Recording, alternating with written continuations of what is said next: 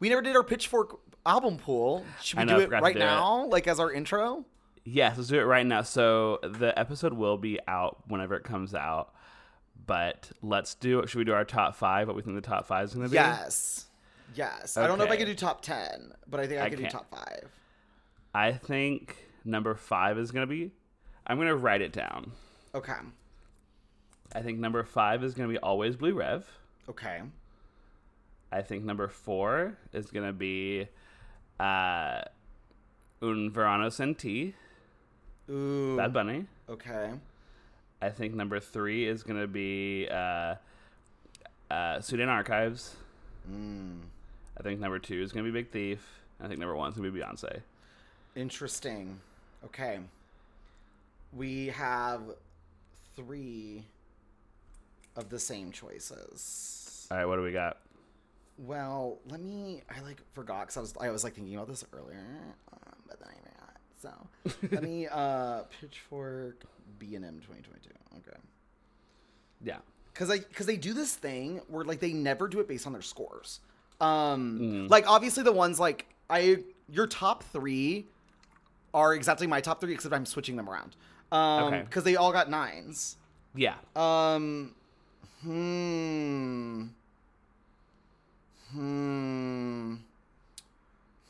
Okay. This might be like a little crazy. Okay. This might be a little crazy. Do you think? I think they're gonna do it. I'm gonna go for it.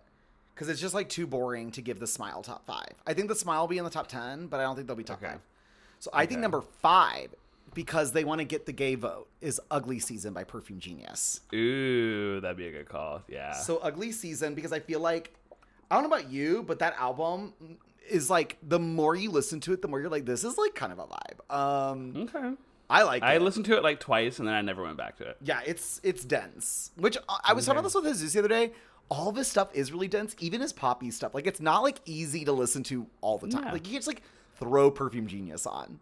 But I think the number 5 will be Ugly Seasons. Or Ugly Season. Sorry, it's just one season. I think 4 will be Always Blue Rev. Okay. I think 3 is going to be Big Thief. Okay. I think 2 is going to be Beyonce. Ooh. And I think 1 is going to be Sudan Archives. That'd be fucking crazy if they give it to Sudan Archives. I think they're going to give it to Sudan Archives because it's kind of funny to think that their top 3 is 3 very different things that are all very important to music discourse right now. Mm-hmm. You've got the big artist who in the last 10 years, a lot of publications like Pitchfork have been like, you know what?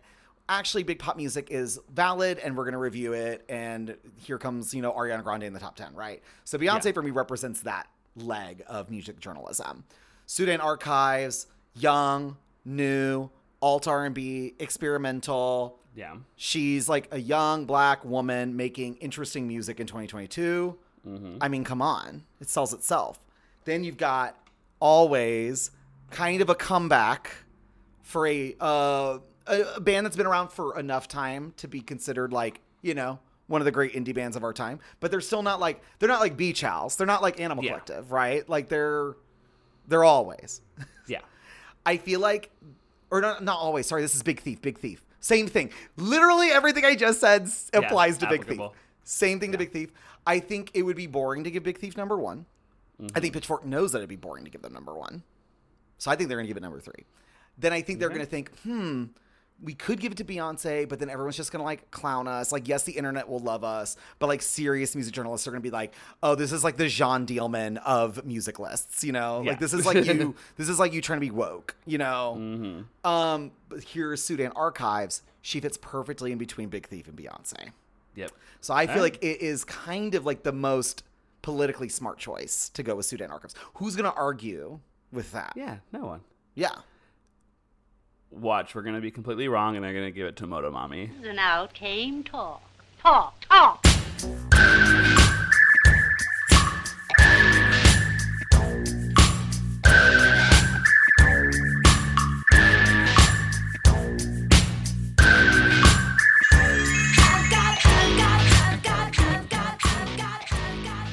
Da-na-na-na. Da-na-na-na-na-na-na-na-na-na. Da-na-na-na. Da-na-na-na. Da-na-na-na-na-na-na-na-na-na. Welcome. Yeah. Yeah. That's right. That's right. It's a special episode of your favorite podcast, Straight People Movies, the podcast where each week we two gays we explore a movie made for straight people. And we ask why. Why? Why? What? We're both getting electroshock treatment right now. Yes. As we're saying why. We're both getting electroshock treatment from the guy from Angels in America. Whenever I saw him, I was like, Lewis? Yeah, I know. It's him. There's so many random people in this movie who, like, in my mind, are, like, important actors who have, like, 5 lines. It's insane. I know. Like, Dylan Baker when he shows up. Yes. I'm like, this is, like, post-happiness. What are you doing in this movie with, like, one line? Anyway, hi. I'm Kirk Van Sickle. And I'm Dylan Garcia. And first off, I'd like to say happy birthday to my co-host, Dylan. Thank you. I'm turning 21. Yes, he can drink. Mm-hmm. But he's already been doing lots of drugs, just like all the characters in this movie. I have. I'm missing my left arm. That's what happens, kids. Don't do heroin in an infected hole or else it'll get bigger. Yeah. No one wants a big hole. Anywhere. But yeah, we in case you haven't guessed it, we did every straight person's favorite fucked up movie. We did Requiem for a Dream this week, everyone. We're doing it, baby. We Finally. said, what better way to spend this holiday season than watching my favorite winter movie, Requiem for a Dream? Yeah, it's chilly. It's a chilly movie. It's a chilly movie. I mean, well, in the first half, it's nice Island. And sunny, and everything's going great. And then the second half, it gets cold, and everything starts going not so great. Yeah, once it gets to fall, it's bad. It gets really bad. It gets real bad. It gets like really bad. No joke. Yeah. It's bad, dog. Guys, in case you didn't know, drug addiction's bad.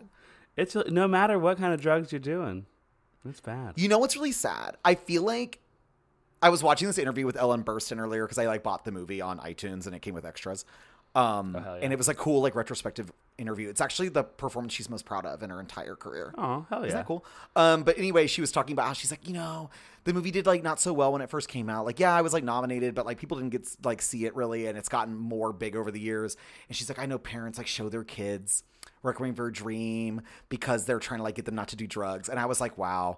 I did not have that reaction to this movie when I saw it when I was a teenager at all. I literally was like, that looks so bad. I'm going to do that.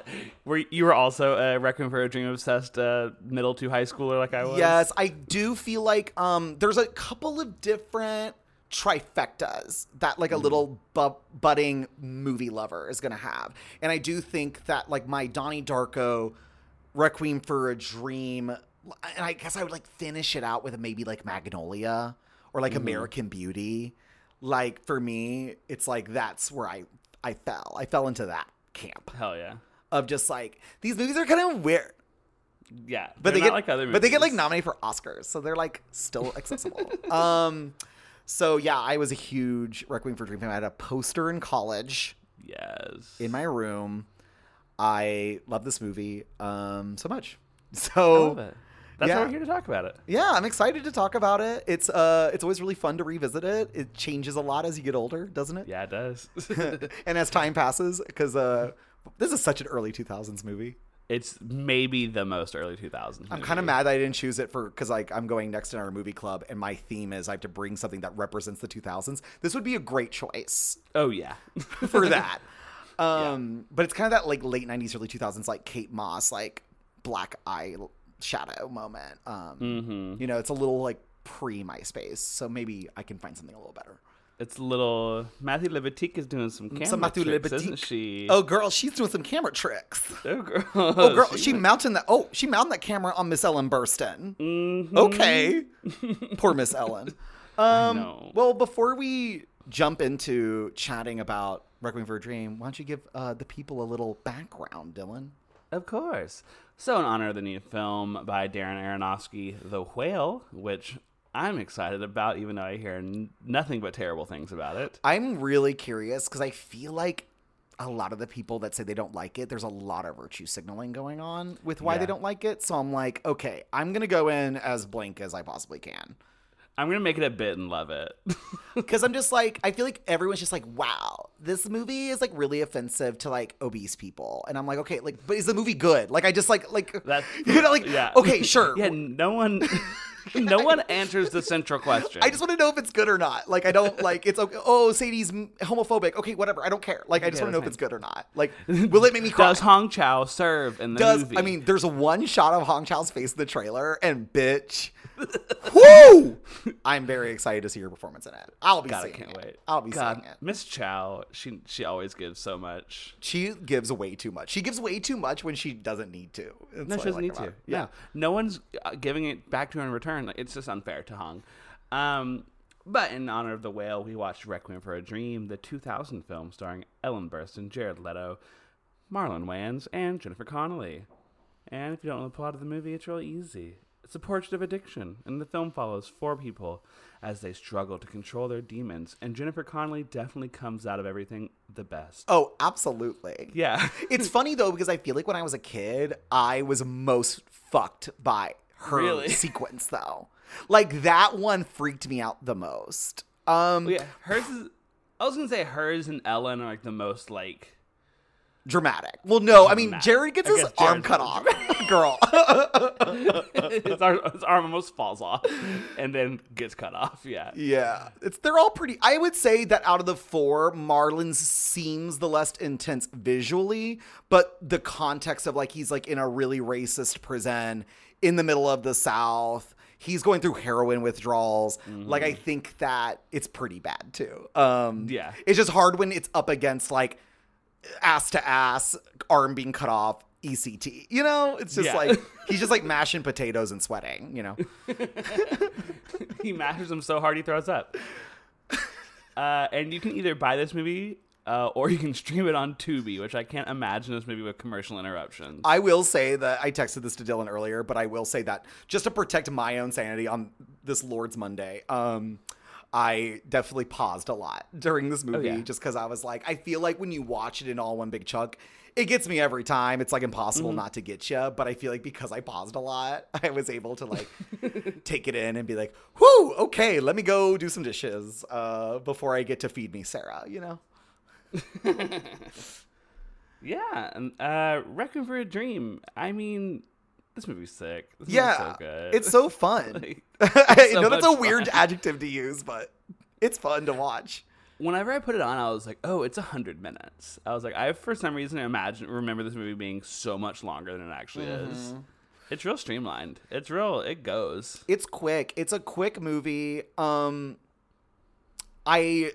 cool about Requiem for a Dream is like, it's so funny that it's such a popular movie amongst like beginning film bros, because I don't really feel like a lot of movies like followed suit after this one. It really is. It's like own beast, and it's like editing, it's cinematography, the whole like language of the movie is so unique.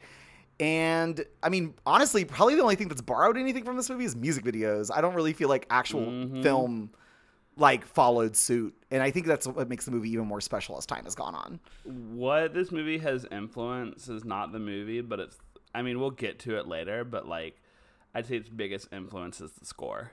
Yes, I think Clint Mansell's score for this is probably, like, I feel like this was the most influential score at the beginning of the decade for the rest of the decade, and then the next big score that influenced the rest of the decade was Trent Reznor and Atticus Ross's score for The Social Network. Mm-hmm. Like, I would say that, like, The Social Network score and the Requiem for a Dream score are the two most important scores of the last 20 years. With Mika Levy's Under the Skin score and being Inception. The best score, but maybe not the most influential, if that makes sense. Yeah. I would throw Inception in there, and probably for like indie girlies or like more alt girlies, the If Beale Street Could Talk score. Oh, it's so good. It's so good. Yeah. But that's much lesser. That's like it's actually a good score. I really like Alexandra Desplat's score for Fantastic Mr. Fox as well. Oh, so good. Yeah. It's so good. Desplat so rules. Yeah, Desplat's great. You know who really... Oscar, right? I was thinking about this the other day because one of my favorite scores that no one ever talks about is I think that Thomas Newman's score for In the Bedroom is like so amazing. I haven't gotten back to listen to that. But it's funny because I feel like he had such a chokehold in the late 90s, early 2000s. And like, what is he... Does he do anything anymore? Yeah, what is? I love his scores. I think he writes really cool scores for movies. Oh, he did 1917. Very cool. Yeah, I think he just works with Mindy's now.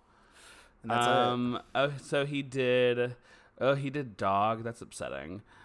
He did The Little Things. Also upsetting. Yeah, Let Them All Talk, which is cool. But yeah, he does just like Passengers, Finding Dory. Yeah, it's really weird. Oh, he did do the original Finding Nemo score, which is also really good as well. There we go. But yeah, it's interesting. His like little like xylophone moment like really went out of style, huh? Mm-hmm. Or whatever the fuck that is that he's playing all the time. Bum, bum, bum, bum, bum, bum, bum, A vibraphone? Bum. Yeah, something like that. Vibraphone. Yeah. But anyway, but yeah. I get a lot of like marimba TikTok for some reason. I don't know why the algorithm thinks I'm so interested in marimbas, but I get a lot of marimbas. That's cute. It's cute. I love it. But anyway, Clay Manzel. This was his second movie score ever, girl. That's fucking crazy. Yeah, he did Pi, and then he did this. Fuck, Pi is so fucking good. Let's just talk about Aronofsky. Pi is so good. I haven't seen Pi since I was in high school because I probably bought like 5 iterations of Requiem for a Dream over the years. I just bought a 4K director's cut of it on iTunes, but I once upon a time had a DVD 2-disc collection of Pi and Requiem for a Dream. Nice. So I've only seen it the one time. I remember I really liked it. It's definitely one of those like it reads like a low budget student film, but it's like actually good. It's very good. Yeah. It's also Lewis from Angels in America is in that too. But yeah, how do you feel about Aronofsky? I think that Aronofsky is one of the coolest directors of his generation. He rules. Because even when he's not good, it's still interesting. Yeah, I mean, there's the classic adage about him where it's like everyone says Darren Aronofsky has 2 good movies, but you can never say which 2 they are. Yeah, it's true, because I feel like even the ones that people don't like for example, I brought The Fountain to my movie club. No one liked it. But even though I could recognize the faults in it, it just like it got to me when I was like a teenager, and I like still love it. Like there's just something. Aronofsky is definitely one of those like you've got to watch that shit when you're young, I think. Mm-hmm. He reminds me of, I think because the reason he reminds me is because I got into him at the same time, but of Palahniuk. Like you can't start reading a Chuck Palahniuk book in your 20s. Or else you're a fucking nerd. You had to read that when you're 15. Yeah, I agree. There is something a little like immature about Aronofsky's work, but I like that about him. Yeah. And even whenever he does try to be, I'd say like The Wrestler might be his most like. I made a real movie. Yeah. Yeah, I mean, he's like I'm making a movie about like a real troubled man. Even The Wrestler rips. I love The Wrestler. I think so that is probably one of the most underrated movies of the last 20 years. Mm-hmm. I think it hits just as hard as Black Swan. I know it's not as like fun to watch. It's not as like stylish, but like they're sister movies to me. They're like the male and female. They're like very gendered, but it's like the same concept about chasing perfection. Yeah. And I love it. I love The Wrestler. And even like Noah, like is such a confused movie, but it's like so cool that it exists. It's like this like weird like pagan version of like Noah's Ark. Like that's the one I haven't seen of his. It's wild. And it's like Russell Crowe and Jennifer Connelly, and their children are Logan Lerman and Emma Watson. It's like hell yeah. Bizarre. Super fun to watch. Definitely probably his worst film, but like again, like his worst film is a fucking Noah's Ark epic. Like yeah, I don't feel like other directors can like I would much rather rewatch Noah than rewatch like Licorice Pizza. Yeah. It's like for me, Licorice Pizza is by far PTA's worst movie, and it's like, but it's like boring. You know what I mean? Mm-hmm. At least Noah is like dumb and fun. Yeah. You know? And then we get to Mother, which we talked a bunch on this podcast, but like, fuck, it's so good. It's so crazy the like turnaround that movie has had, because I feel like now the world is like Mother's good. Yeah. I was banging the drum for Mother. I think I saw it the Saturday it came out. I think what's interesting about Mother more than any other movie I've ever seen is it was a kind of the press cycle is what ruined the movie, I think, when it came out, because you get the whole thing about like J-Law and him dating, and then you get the whole thing about like J-Law and him feel like they need to explain the movie to everybody. Because when I saw it, I thought my reading of the movie was better than Aronofsky's explanation. Like I caught the biblical references, but I was also like, I don't know, like I kind of got like a Phantom Thread vibe from the movie where it's like, oh, it's about like an artist and his muse. Like it's about an artist abusing his muse. And I thought that was cooler and more fun. And then instead it's like, no, she's Mother Earth and he's God. I'm like, okay, girl, like shut the fuck up. Like I can't. I'm sorry. But I didn't read the Bible, so I didn't catch a lot of it. You've never seen the original? I've never seen the original Bible, so I didn't really get the remake. But I thought it was a cool movie, and I think it's Jennifer Lawrence's best performance, like by far. Same. Easily. And it's a cool movie. And I think that like we're getting back into like wrestler territory with The Whale. It looks like, I will say, when I watched the trailer, I thought that like the cinematography was like real ugly. Yeah, why does The Whale look like a video game interstitial? Like it looks weird. It's like so grainy. Like I'm like, okay, we get it. You shoot on film still, you know? Yeah. But it like, well, the thing is, like, Requiem for a Dream is also like incredibly grainy. Like I was watching it, I was like, I downloaded like an illegal version of it, but it was like a Blu-ray rip, and I was like, damn, this is like still like, I don't know how they could like upscale this anymore. Oh yeah, like I watched a 4K Dolby like version of the movie, and it still like is grainy. I think that's just the way it looks, but it fits the vibe. I mean, maybe it'll fit the vibe of The Whale. I'll just say that the trailer, I don't think they know how to advertise this movie at all.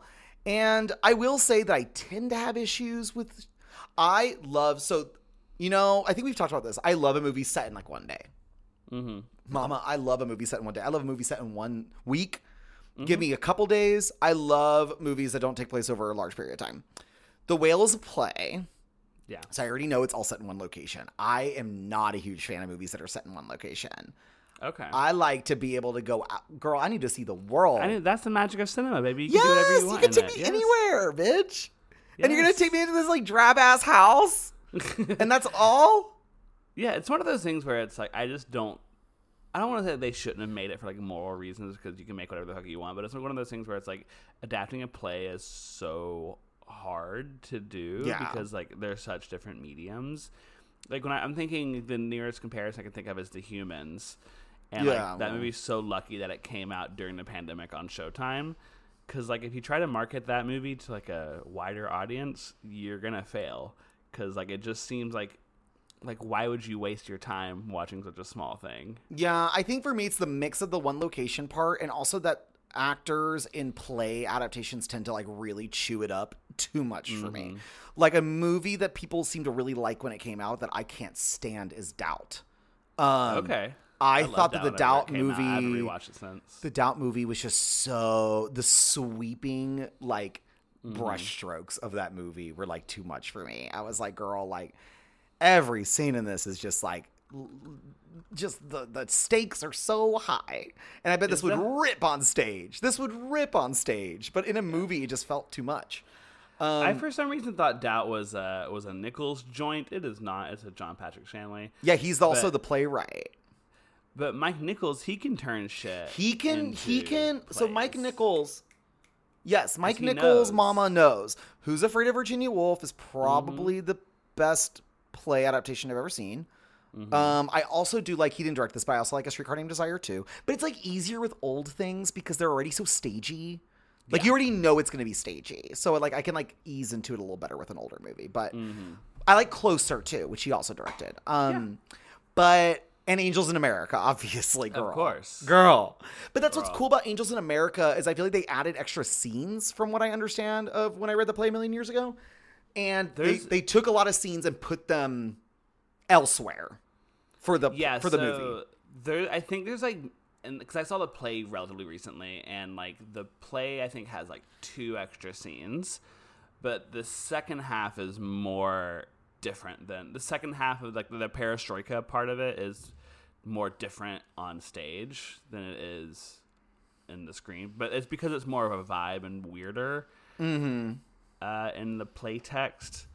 But yeah, Angels in America, if you haven't watched it, I think we recommend it all the time, but it's fucking incredible. Go watch it. But it is a little interesting that Darren's doing a play, because I feel like when you look at Requiem for a Dream, when you look at all of his other work, it's like there's just something so fantastical about the things he does.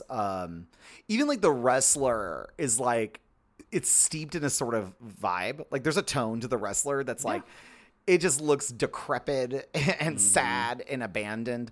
And I'm just curious to see how Darren does with like limited space and like 4 characters, you know? Like, I'm really curious. Well, the thing with that Requiem for a Dream does so well, because like it really does. There are maybe 5 locations in Requiem for a Dream. That's true. But there's so much like visual flair, like so much of the like psychedelic music video, drugs taking scenes. Love it. And whenever Ellen is hallucinating while the refrigerator stuff and having these sort of double takes and split screens, and there's a lot of visual stuff. I don't know if there's going to be that much like visual language in The Whale. Yeah, well, he's also like calmed down with a lot of that stuff. I mean, Mother was like kind of like his kind of return to like the Requiem for a Dream vibe. But yeah, I agree. I think it's going to be like a mature work, which is fine. But I feel like he just does crazy well. I mean, Requiem for a Dream, what's cool about this movie is like when you watch it when you're a teenager, you're just so caught up in the tone and the vibe that like honestly, I don't think I really understood the plot of this movie until this viewing. And I've seen the movie probably like 10 times. Like I don't feel like I'd ever watched it with subtitles ever. And I was like, and I've listened to enough rap music in my life that now I know what a lot of the terms they're using are. Like copying this, schlepping that. And I'm like, oh, they're like drug dealers. Yeah. I literally, it like just never, like I didn't get it. Like when I was a teenager, I was like, oh, they're drug addicts. Like I got that part. But I didn't get that they were also selling drugs and they were lying about doing them too. Like we always say on this podcast, we don't understand crime or money, and selling drugs is both. Yeah.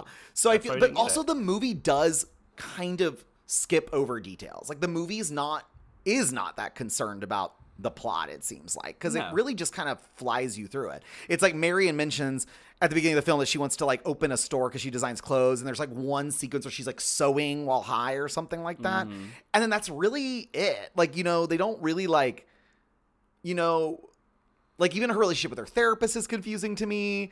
Like I don't feel like they really like they on purposely don't really give us a lot of details. They kind of just, it's like so broad. It's like she's having sex for money. Like that's the takeaway, you know, or having sex for drugs. That's what you're supposed to get out of this. Not like, oh, what's the background of her and her therapist? You know, like he's an evil scumbag. That's it. You know, so it's almost like a fairy tale sort of. It's like a fairy tale nightmare. It feels like as I've gotten older. Yeah, and like Ellen Burstyn, her whole thing still does feel like hers is the most surreal of it. Because it's like, okay, so she's going to be on TV doing what? A contestant on a game show? But like her favorite program isn't a game show. It's like an infomercial. Yeah, it is. It's so fantastical. It's so surreal because it's like, there's no way like in a reality where a Sarah Goldfarb exists that what she does all day is just watch this like infomercial on loop. For real. Yeah, like what channel is even playing this? Yeah, so I think that, but the movie starts with the infomercial, right? So I feel like Darren kind of already establishes so quickly that there is a level of fantastic to this, and like nothing you're seeing is like real. It's all about the feeling, and I think that's what's so cool about him as a director is like forget logic, forget like character motivation, like in the sense of like a cause and effect getting to X, Y, and Z. It's like it's all about the vibe. It's all about the tone. It's all about the emotion of what the material. So I think that's cool. He does paint his characters in his movies with like broad strokes. Like The Fountain, like you could say it's convoluted, but at the end of the day, it's about a man who really loves this woman. Yeah, and it's trying to express like what it's like to be so in love and grieving so hard. Like that's what the movie is. It's literally just like I want to like it's like the sublime. Like I think that he's always trying to take you to some form of the sublime, even if it's like evil. The evil kind. And you usually get it in his movies. Like his movies do end in this sort of like in a catharsis, in a sort of like I don't even want it like almost like ejaculatory. Like no, I agree. All of his movies are they do such a good job of building the tension, and it gets to a point in all of his films, Black Swan, Mother, this one especially, where you're like, where can we even go from here? It's gotten so intense, so emotional, and then every time he nails it. Yeah.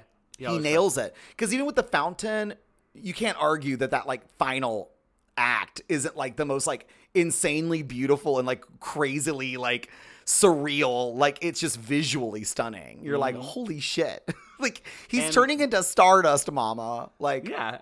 And like Black Swan, it's like, yeah, she won the Oscar for the movie, but she won the Oscar for that last 20 minutes. Oh yeah, absolutely. Because I honestly, like, let me get like a little frank. Natalie Portman is one of those actors where I think she's actually kind of bad, unless she's given the right material. Mm-hmm. Black Swan is like written for her. Like, it's like the perfect movie for her because she's just so like wooden and poised, I feel like, as a human being. And I feel like she's actively like weirdly bad in Black Swan. And then there's a point in the movie where it like clicks, like the performance starts clicking, and you're like, oh, like the reason why everything she does comes across in such a way is because she's literally stunted emotionally as a human being. Yeah. Like she's like a little girl inside, like, yeah, you know, and it's that scene where like she's masturbating and her mom's watching her. I think that was what unlocked the movie. What a fucking sick movie. It's so good. It's so insane. So fucking good. Did you suck his cock? So good. But yeah, speaking of acting, holy fucking shit, is everyone like pretty much excellent in this, but no one can touch Miss Ellen fucking Burstyn in this movie. Girl. What a cool performance from an older actress. Like, yeah. So cool. Like, this is such a, like, this feels like his Magnolia in Definitely. the sense of, like, he did this original, I guess he had this, I guess more like his Boogie Nights. I'm going to ignore Boogie Nights for a minute, but, like, it feels like here's a movie that's, like, grand sweeping movie starring cool older actors giving like their best performances. Yeah, like Darren Aronofsky was like young as fuck when he did this. Like he was in his 20s, and I think it's like really, I just watched this interview with Ellen Burstyn. It was really cool because, you know, she got the script. She was like, I don't want to do this. This is like really dark, you know? And then she watched Pi. And that's what made her want to do it. She went, this is what, quote, she went, oh, he's an artist. Okay, I'll do it. It's like so cool that like a woman that would like is already like past the prime of her career has already won she's already won an Oscar, right? Or maybe she hasn't. Yeah, she won in like the 70s. She won for Alice Doesn't Live Here That's Anymore. what it is. So she's already an Academy Award winner. She's like an established actress. She's been in like classic movies like The Exorcist. And here she is like taking a chance on being in like a basically new director's like first like bigger budget film. Like that is so cool.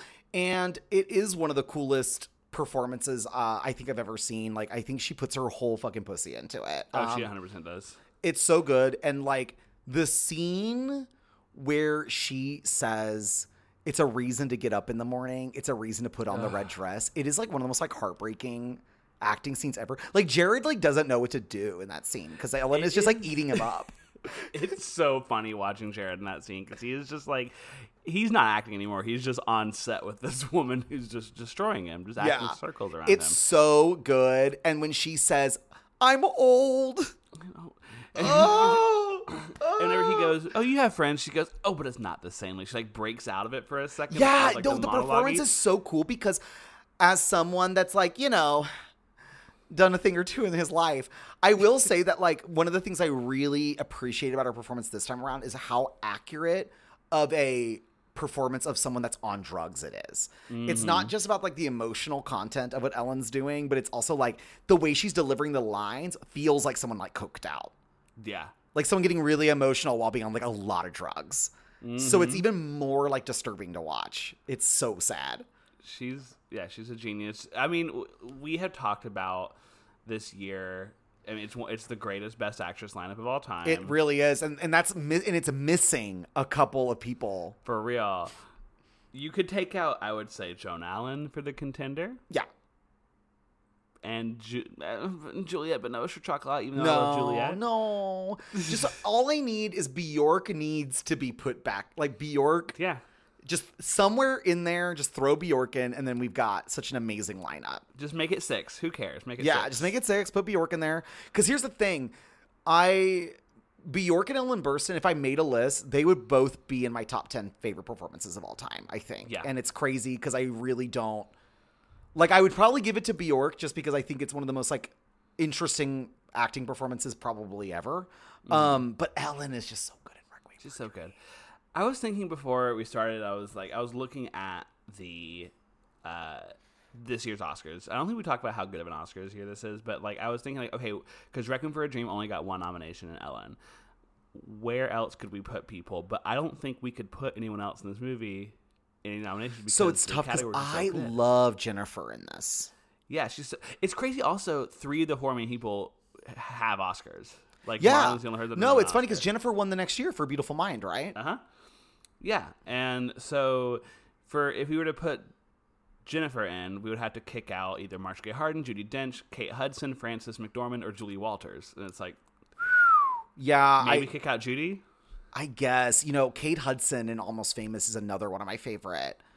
Performances. As someone that's just like a little bit more on the like, I like a fucked up movie. I would like probably give it to Jennifer this year, like just in general, like my favorite supporting actress performance. But Kate Hudson in Almost Famous is like probably one of my more fun, like one of my favorite like fun performances. And I'm so excited to see her in Glass Onion. I know. I heard she's really good in it. But yeah, Jennifer's so good in this. For me, I get shivers every time she like stabs the therapist with the fork in her head, and she goes, "You smug fuck." So good. And when she calls Jared Leto a fucking loser, I don't think anyone's delivered a line like that with more vitriol. And I've never heard someone say it with such like just a venom. It is like the meanest.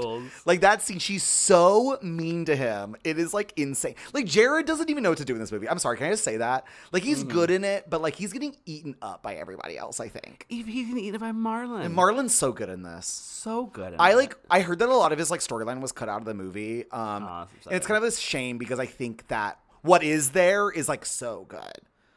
He's really good in this. And I'm surprised it didn't like, I don't know, like jumpstart like a dramatic career for him. It's weird. Kind of a shame. Yeah. All right. Why do straight people like this movie? And it's because, number one, this movie is fucked up. They love fucked up movies, but also I love fucked up movies. I don't know if that's like, I don't know if it's like a gay straight alliance thing or if it's like that's like the straight part of ourselves that likes a fucked up movie. I think our like idea, like gay people idea of fucked up versus like a straight people idea of fucked up is like we do it campily. Maybe though, but the thing is, it's like I know so many gay people that love Lars von Trier, who's like probably the king of like fucked up movies. Yeah, we love. Well, I don't know about Requiem for a Dream, but we love Black Swan. Yeah, but that shit is like campy to me. Yeah, Black Swan is campy and like artsy, and like Lars von Trier, like maybe the only sort of one that would cross over to the gay continuum or the straight continuum would be like Antichrist. Yeah, I don't know a lot of gays that like Antichrist, but we sure love Breaking the Waves and Dancer with the Dark. Exactly, that's the thing where it's like, yeah, we have similar the goals we want to achieve are the same, but the way we get there is different. Maybe, but it's also interesting too because I feel like when I've watched, so I've seen Requiem for a Dream quite a few times. That's probably why I'm deranged. Most people are like, this is like a one and done type movie. No, I've seen it so many times. I love this movie. I love the way it makes me feel. It's like, it's like a horror movie. Like I truly think Requiem for a Dream should be considered like a non-horror film. Well, and whenever you watch it, like, are you going in because you want to feel bad, or are you like kind of relishing in the like? So there you go. I think it's a little bit of both. I do think that like this movie, you could argue is campy. Mainly because I think the most harrowing part of the movie is also the funniest part of the movie, which is when the people come out of Sarah's TV and they say, "Feed me, Sarah." I literally like cry during that scene every time because I just think it's so cruel and mean, but it's also super funny and wild. And I love it. And I do say that I don't know.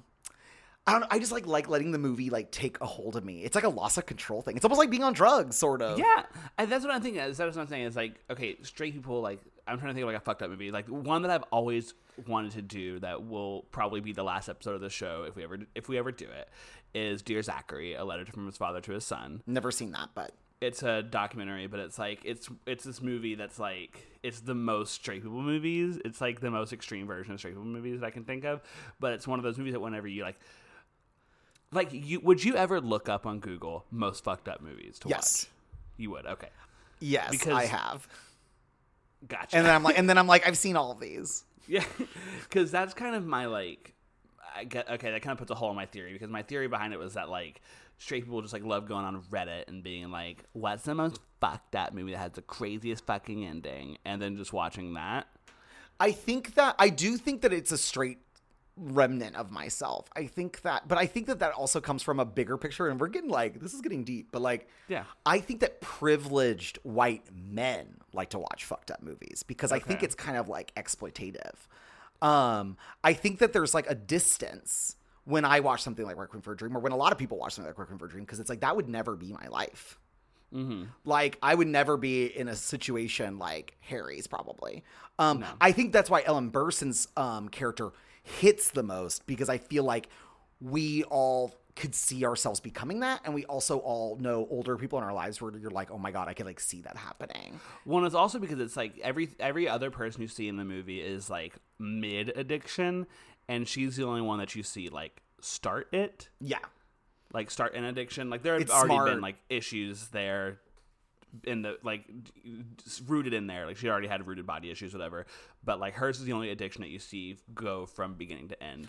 Right. And I think that there's just something kind of, like, cathartic for me personally. I can't speak for anyone else, but I think there's something cathartic about watching a fucked up movie. I don't think it's as simple or as, like, exploitative as, like, oh, wow, that made me feel better because I know my life will never be as bad as that. I think it's because we all have it in us to have lives as bad as that. And it's almost like watching a horror movie where, like, you watch it because you need to get this, like, out of your system or something. It's like a death drive or something. You're like, I could be the characters from Requiem for a Dream, or I could, like, be like the characters in Kids, but, like, I'm not gonna do that. So I get to, like, live in their world for, like, 2 hours, and then I get to, like, leave that world. You know? Yeah. Then, like, but the thing I wonder if, like, the straight people doing fucked up shit, or, like, watching fucked up shit, does that mentality continue on to more extreme things? Like, would you say that what I'm trying to get No, just get to it. It's okay. I won't be offended. Like, the only people that I know that actually watch, like live leak shit and, like, actual, like security cam footage of, like, violent crimes are straight people. And so I think there is this sort of, like, where gay people watching fucked up shit kind of ends that film. And straight people, like, kind of keep it going into, like, real life violence. I would agree with you. You know, I just watched this movie that I didn't think was very good, but it had an interesting concept. It was called Thesis, and it's by the director of The Others. It's his first film. It's in Spanish in Spain. And it's a movie about a girl in college who's writing, like, a dissertation on violence, and she ends up, like, finding a snuff film, and then, like, crazy things happen because of that. I don't think that realistic violence is something that I've ever sought out, or, like for me, like, seeing real life violence, like, makes me sick. Like, I don't, like, watch the videos of, like, people being killed by the cops. Like, I've never seen one. Like, I don't want to watch it. Like, I don't think I need that to make me feel, like, upset about what's going on. Like, I don't think I need to see the real violence to be like, wow, the world's fucked up. Like, I know it's fucked up, you know? Yeah. So I do agree that I need it to be artistic. I do think that there's something kind of, like, tragic or, like, operatic, maybe is the right word to use, about, like, Requiem for a Dream. And, like, or even, like, Breaking the Waves is, like, operatic to me. It's like in the new episode of The White Lotus, or one of the new ones where Jennifer Coolidge goes and sees Madame Butterfly. I feel like that's the gay part of seeing something like this. It's like, I just want to watch, like, someone's life be horrible. And then what I'm doing as a gay person is I'm going, this could be me. I know what it feels like to be this emotionally, like, all over the place. I feel like when straight people watch Requiem for a Dream, they're like, oh, I feel sorry for them. Or, like, that's really sad. But for me, I'm like, oh, that could be me. Or they see Sarah maybe as, like, the comical one. Maybe, like, she I don't is know. like, hers is the funniest, not the funniest, like, haha, but, like, hers is it's the most insane. Lighthearted, it's the most insane one in the terms of, like, everything that happens in the movie makes sense, but, like, hers is the most surreal. I agree. It's like, so she's been on pills for, like, what, 6 months, like, tops, and first off, she has, like, a bunch of best friends in her apartment building. None of them went and checked on her. Like, I just, like, don't believe that. And I just feel like her descent into madness is, like, it is a little broad. It only works because Ellen makes it work, but it is a little crazy. And then she just, like, gets, like, put into a mental hospital. Like, huh? I don't know. It just doesn't feel. I also don't think that people would I don't think that you could put Jared Leto and Marlon Wayans in jail just because one of them has an infected arm from a needle. If they don't, I mean, maybe they had drugs on them. I don't know, but they don't show that. But I'm oh, they just go to jail because they exist, in Florida or Georgia, where the fuck they are. So I think that's a little ridiculous. The movie's kind of ridiculous when you actually break it down. You're this is kind of like a drug PSA. Let's see. Yeah, what kind of doctor? The thing is that isn't that the thing they always tell you is that tell doctors what kind of meds and drugs you've taken because they're not the police. Yeah, they're gonna treat you first. That maybe, sucks that happens. And maybe I'm being naive. Maybe I'm being naive, and in a small town in the South, they could get away with something like that because it's the Wild West out there. But it just feels it felt a little crazy this viewing. I was wait, what? They don't treat him at all. They just send him straight to jail. That's crazy. But again, I'm probably just being naive. I don't know. Yeah. But I don't know. I think this is an interesting conversation about fucked up shit because I've thought about it a lot. I'm why do I like to watch fucked up movies? But I think it's because I insert myself into the character. I live in their world. I'm I could see myself spiraling like this under the right circumstances, but I'm not going to. While I feel if I watched one of these movies with one of my straight guy friends, I feel they'd be more wow, I really pity these characters. Mm-hmm. But I feel for me, I empathize with them. What do you get at when you watch Come and See? Well, Come and See is weird because it's so fantastical to me. I've never, I don't live in a small village in the 1930s, being taken over by Nazis. It's almost so foreign to me that I think Come and See. Oh, Come and See. We're talking about Come and See. Come and See is cool because I feel it's not. I feel Come and See is cool because it's not Saving Private Ryan, right? Where it tries to make you feel it's realistic, but in actuality, it's just a schmaltzy 3-hour long Hollywood blockbuster movie with it's got an act 1, act 2, and act 3. It's your classic script. While Come and See mixes the fantastical and the surreal with the horror of war, and it becomes an actual nightmare. Come and See is actually a nightmare movie, and it feels so overbearing that I feel the director probably, at least from my emotional standpoint, probably captured war better than any other director ever has. Because I think war is surreal, or that's what his kind of theme is. That war is surreal. It's so fucked up that it's you can't even fathom it. Yeah. And he does that, and the movie is horrific, and I don't think I could ever watch it again. It's too much. Yeah, I want to watch it because, it's one of those things where I want to be in the conversation. Right. As much of a conversation there is about Come and See.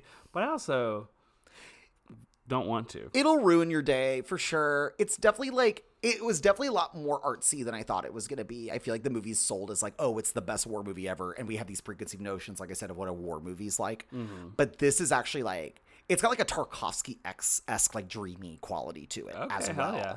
And it's a lot. And I was actually really angry at the movie, because it makes some choices that are very bold. I don't want to give it away, but it's just you just see such horrible violence in it. And then there's a choice the main character makes. That's kind of him showing mercy. And it's yeah, it's a lot. Okay. It ain't a South Korean revenge drama. Let me say that's why I like South Korean revenge dramas, Mama, because I am an eye for an eye kind of girl. Oh yeah, I'm an eye for eye girl. I'm sorry, I'm not a good Christian.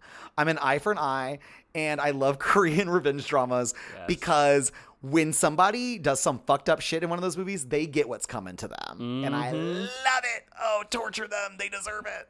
Man, I was at Half Price Books a few months ago, and they had Pietà. And I had this thing where it's if there's an object that I deem to be just slightly too expensive for me, I will leave it at the store. And if it's there when I come back, it was meant to be, and I'll buy it. I love that idea. And so I did that because I was I'm not spending $40 on a Blu-ray. But if it's here when I come back, I will, because it was meant to be. Pietà's so good. And when I came back, it was gone. Somebody else in Austin saw the Blu-ray of Pietà and was like, this is mine. I love Pietà. Yeah, that's a good example. That director, Kim Ki-duk, for me, it does a really good job of like telling harrowing stories. But his are a little different. They're not like Requiem for a Dream. Requiem for a Dream is, like I said, like I can insert myself into like Jennifer Connelly's character or like Jared Leto's character. But with like Pieta, it's like, talk about operatic, you know, it's called fucking Pieta, for God's sake, you know, like it is a lot. Pun intended. Yeah. But anyway, yeah, I don't know. But I do think that there's like a little bit of like a voyeurism to when straight people watch fucked up movies. I do have to agree with that. I would hope, I mean, it's kind of hard to avoid it completely. Like, of course, we're all voyeurs at the end of the day, but I don't think I like watch fucked up things because I'm like, I want to watch people suffer. Yeah. I think we all have our own version of fucked up shit that we are attracted to. Like, my favorite genre of movie is bitches fighting. And, like, I have definitely gotten in fights with people about, like, ooh, that's, like, kind of, like, problematic. Like, the way I describe it is problematic. I understand. But, like, that is problematic, the material of, like, pitting two women against each other. And that's, like, a whole subgenre unto itself. But it's, like, I just love watching it. Yeah, I just love watching ladies because there's fight. a part of yourself that, like, you just kind of, like, you're like, you almost kind of wish you were like that. Like, you're like, I wish I was just so fucking, like, ballsy and crazy that I just, like, popped off on a bitch because I got mad, you know? I want to be Beyonce or Ally Lauder and obsessed. I want to be either one of them. And that's that camp thing you're talking about, which I agree is part of the allure of things like that. It just gets tough when you get into, like when someone wants to watch Come and See is a good example. When people want to watch Come and See just because they heard it's fucked up. Like, that's the main draw. Yes, I think that's the main difference. It's like, whenever you want to watch a fucked up movie, are you watching the movie or are you watching the fucked up part of it? Yeah, because there's that thing that happens where, like, then movies get sold as, like, fucked up movies, and then they, like, will be like, that wasn't that fucked up. Yeah, and it's like, okay, what is the fucking... It's like they want, like, a Serbian film, you know, or whatever. Oh, that's the ultimate... A Serbian film is so stupid. I've never seen it. I have no desire to watch that movie. We'll never do it for the pod. Watch it yourself, but it sucks. It's dumb. But yeah, that's like the ultimate example of like, this movie's so fucking fucked up. You can't last through it, you little bitch. Yeah, like I think Salò has that sort of reputation, right? Like I feel like Salò's the number one movie that film lovers have heard about, but a lot of them haven't seen it because it's like kind of been, it's kind of considered the most fucked up movie of all time. But it's like, I've seen it and it's like really artsy. It's like very European. And it is really fucked up. Some of those images I will never forget for the rest of my life. But it's also so clear when you're watching the movie that there's like a point to it. Like you're like, this was not made by like someone that's like, like I want to show kids be tortured. It's like, no, like this is like about like fascism, you know, like, this is like about like the evils of fascism. And I feel like it's very clear when you're watching the movie, but obviously if you're going into it, like, I just want to see kids get tortured, then like, well, there you go. That's in there too. So you got what you wanted. Congratulations. Yeah. Yep.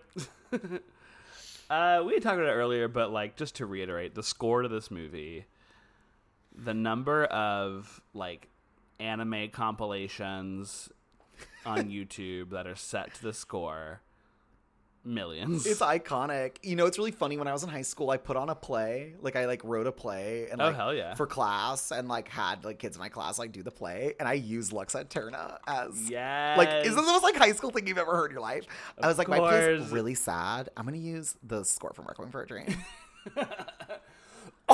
It's like one of those things. Whenever I like discovered the Pixies in high school, and I was talking to a friend, I was like, I just discovered this really cool band. Have you ever heard of them? They're called the Pixies. Oh, and they're like Dylan, have you ever seen Fight Club? And I was so like that. No, it's that. Yeah, I was so like that. I was very like that girl that was like, have y'all heard of Donnie Darko? Have y'all like listened to Sufjan Stevens? He's like really underground. It's like this new album called Volta by Bjork. It's fucking crazy. Declare Independence goes so hard. No, literally a sentence like that probably came out of my mouth. Except no one said so hard back then. But yeah. I probably said like, Bjork is a Banff. Or whatever the fuck we said in high school. Something like that. I know. I was talking to someone. I was talking to past and future guest Jason Pollard yesterday about... because we were doing Requiem for a Dream, and I was like, I was like so into him in high school, and then I realized that was 2005, and then I threw up a little bit in my mouth. It was bad. Yeah, it was bad. It's yeah. terrible. Yeah, but yeah, there's a lot of things that straight people like about this movie. They also love drugs. Yeah, straight people love drugs. See, here's the thing, and maybe this is like a little controversial to say, but gay people don't do heroin. No. Gay people don't do heroin. We don't do heroin. I don't injecting something. Yeah, myself. ew. No, absolutely not. I've done like That's for every doctors. drug except for that one because I'm like, no, Yes. absolutely not. That's gross. No.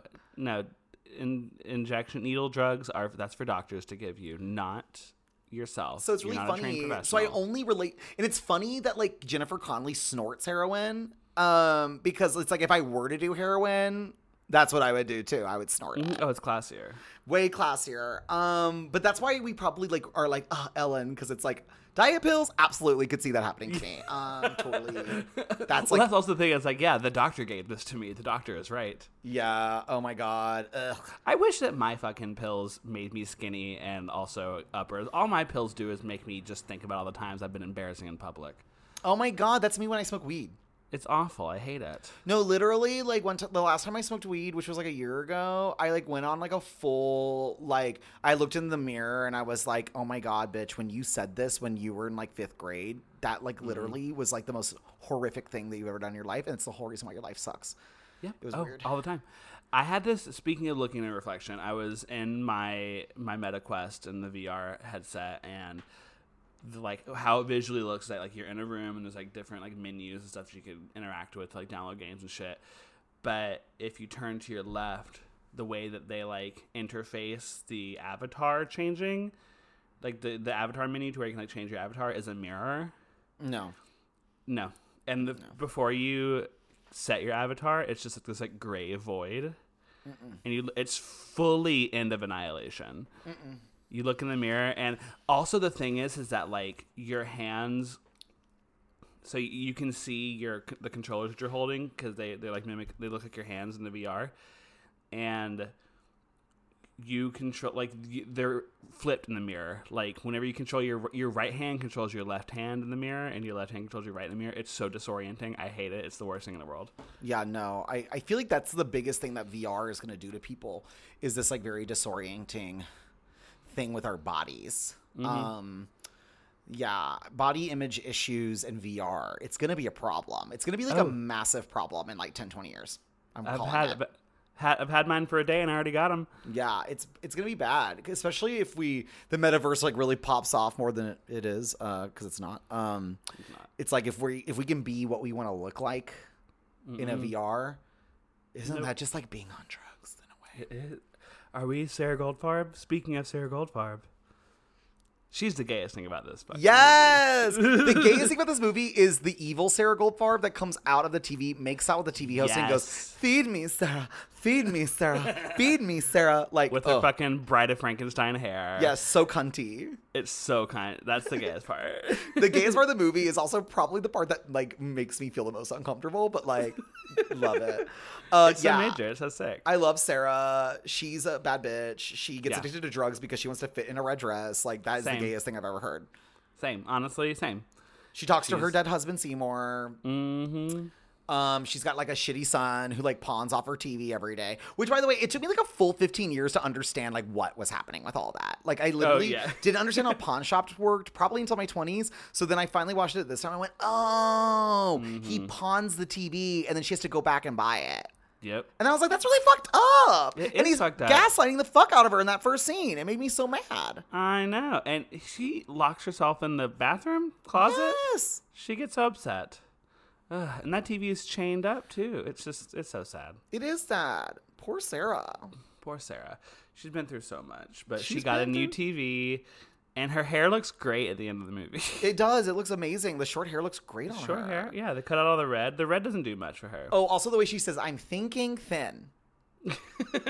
I'll sneak another wedge of grapefruit. I love her. She's iconic. All the Greek chorus of Neighbors up front. The way they all like go like, oh, SARAGOLDFARB. So good. And they all go to the mailbox. I love them. They I love them. clap for her, mama. Well, her friend's zipping her up and she goes, "I have a great diet book." Oh, so Love good. it. All Love of them. it. All the old ladies. Honestly, if I ever did a Gaipa again, because I never get...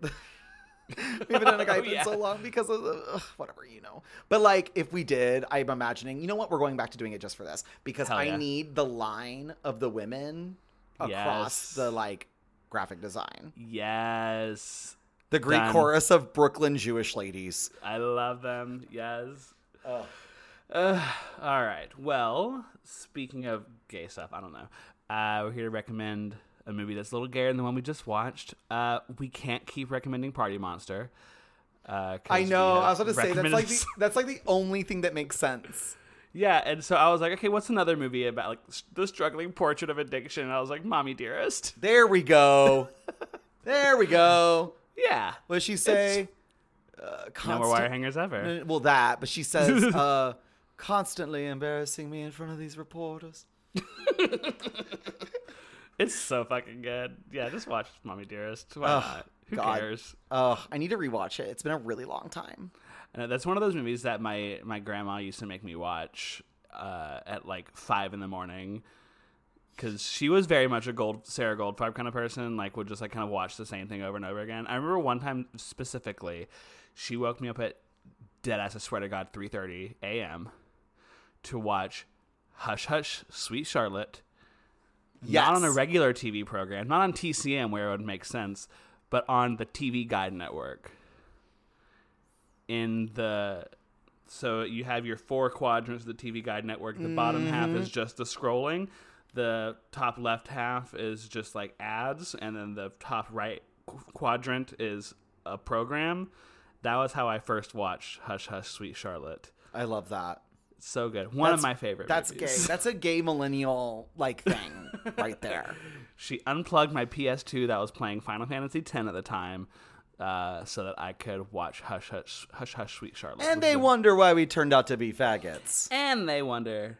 Because my mom showed me Mommy Dearest, and she was probably like full, because she probably went full like, see, you don't have it so bad. That my mom would 100% have done that. See, you don't have it so bad. Mm-hmm. Wire hangers, that would hurt. That would really hurt. We would never do that to you, Kirk. I love it. Yeah, watch I Mommy remember Dearest. like there's this movie with Drew Barrymore where she like divorces her parents. Ooh. It's called like I think it's called Irreconcilable Differences, and it's the same thing. I was like, you can divorce your parents? And they were like, yes, but that's never going to happen. Because you love us, right? Yeah. It's like, bitch, why are you showing me these movies? Love it. Thanks, Mom. Thank you. We love you so much. All right. Well, speaking of loving, it's time for us to wrap this up so I can go eat some pasta. Yes. I'm very excited. My name is Dylan Garcia. You can follow me on Twitter at Dylan Garcia, on Instagram and Letterboxd at Garceed. And I'm Kirk Van Sickle, and you can find me on Instagram at Kirk_Van Sickle and on Letterboxd and Twitter at KRKVNSEKLE. And you can also follow us on social media, Straight People Movies, STR8PPL Movies. That's it, baby. And that's it. That's it, girly pop.